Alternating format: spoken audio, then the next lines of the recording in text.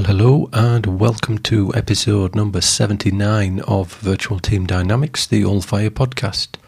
My name is Francis Norman. I'm the founder and principal consultant here at Allfire. At Allfire, we specialise in helping you get the most from your virtual teams through understanding how your team members communicate and interact. On today's podcast, we're going to be doing an introduction to the use of virtual teams in complex projects. So this is the precursor to what will be a series of several further podcasts getting into a bit more detail of complex projects and also of how virtual teams fit in that space. So as with all of our podcasts, there's an accompanying article on the Allfire website, so please do check it out for additional information. And while you're there, sign up for our new regular newsletter and find out a bit more about how we may be able to help you with your business.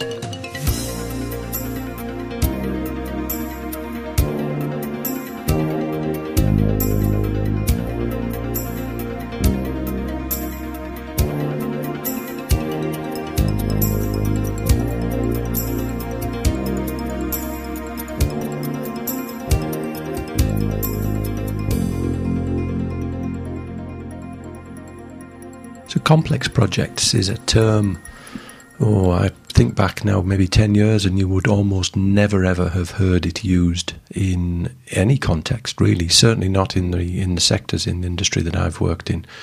It was, no one really referred to projects as complex. Projects were just projects. You did them, you got on with things and away you went.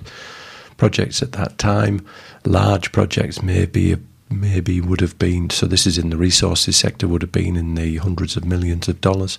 Occasionally you would see one in the billions of dollars. Projects often were seen as hard, but not that often would you hear anybody refer to a project as complex. Now it seems virtually everybody you speak to will describe their project as a complex project. And it seems as though it's almost as though every single project that you ever hear about, and almost every other thing as well, seems to be complex. So I thought it would be an opportunity over the next few weeks, the next few articles and the next few podcasts to try and get into a little bit of detail about what a complex project is and primarily where virtual teams sit in that space. Now, it's entirely probable, of course, that the emergence of virtual teams and the growth in size of teams and the size of projects, the sharing of work around the world, and a lot of those other things that have gone with changes in that project space may be the things that have contributed to projects becoming more complex. So it could be a self-fulfilling sort of a thing whereas jobs have got bigger and they've got more diverse and they've got more distributed, they've also become what we now consider as complex. But I would also argue that once a term like that starts to emerge, I think a lot of people think, I want to be on one of those. I want my project to be complex. And as you always find, when you get new people joining any kind of an industry or any kind of a sector, the first things that they see appear to be really hard. So for someone who's never been involved in any kind of a project, being faced with building a house would seem to be complex because they've never done it before, they don't know what's involved, they don't know where the risks are, they don't know where the opportunities are. But you speak to someone who's built a house already or built a couple of houses or who comes from a space where they build bigger things, and typically those people would not consider building a house as a complex project. And then as you scale up from there, you go from building a house to building a street to building a suburb, and they're just bigger pieces of the same thing. It's still lots of projects, but they are projects rather than complex projects. They may be complicated, but I would even argue that is questionable. They certainly would not be complex. Similarly, there's been a trend to say, well, it's large, therefore it must be complex. So you'll maybe find government infrastructure project, let's say they're going to build several hundred miles or kilometres of road or rail track or something like that, and you'll hear that referred to as complex, where in reality it's just a very big project. It's not a complex project, it may be a complicated project, certainly not a simple project when it gets up to that scale, but definitely not complex. But at the other end, you can find a project which is relatively small. It might be $100,000 or a couple of $100,000 worth of IT work, for instance, where there are enormous amounts of interaction with all sorts of different participants, lots and lots of stakeholders involved, and consequently that project may be far, far, far more complex. It may actually tick a lot of the boxes that would define a project as being complex, where even though it's very small, it's complex, while a larger project isn't.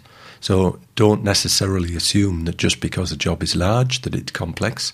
Look for the degrees of interaction, and these are the things we'll talk about in the next few weeks, but look for the degrees of interaction and that internal interactive complexity, both at the task level, at the contract level, at the team level, at the personal level, at the relationships with government, relationships with all sorts of other stakeholders. So look for those sorts of things rather than look for size as a standalone, because something just because it's big is not necessarily complex.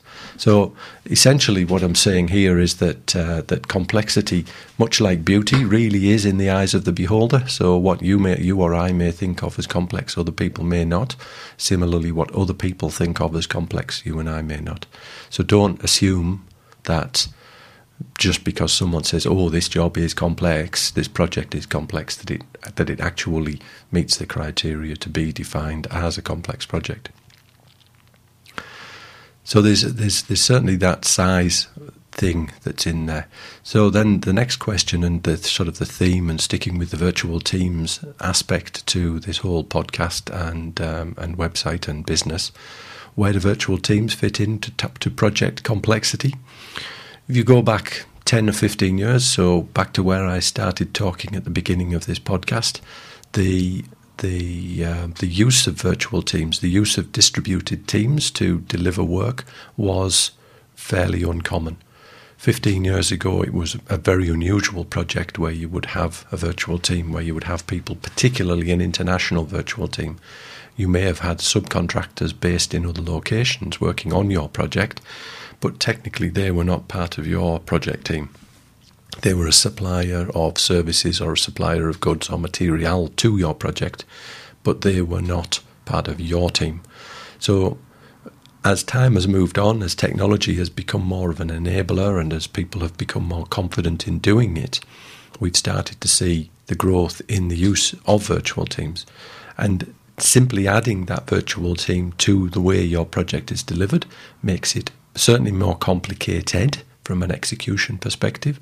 You've got far more interfaces, you've got far more risk associated with the job, risks where you can't actually see what's happening, therefore you just don't know how successful or unsuccessful the work is going to be as it gets progressed, and all sorts of other factors that sit with that have made work more complex. They've made the delivery of the work more complex.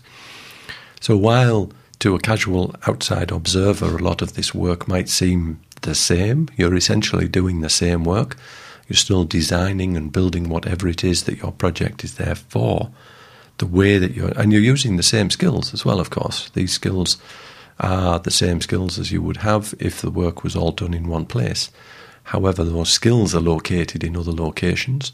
You're then dealing with people who see the world differently and who see the world differently at fundamental levels. So you're not just dealing with lots of people with the same technical skills who grew up in the same sort of location and have more or less the same perspective on the world. You're suddenly dealing with people who grew up in different locations. They have different cultural expectations. They have different societal, different corporate politics, different politics of itself.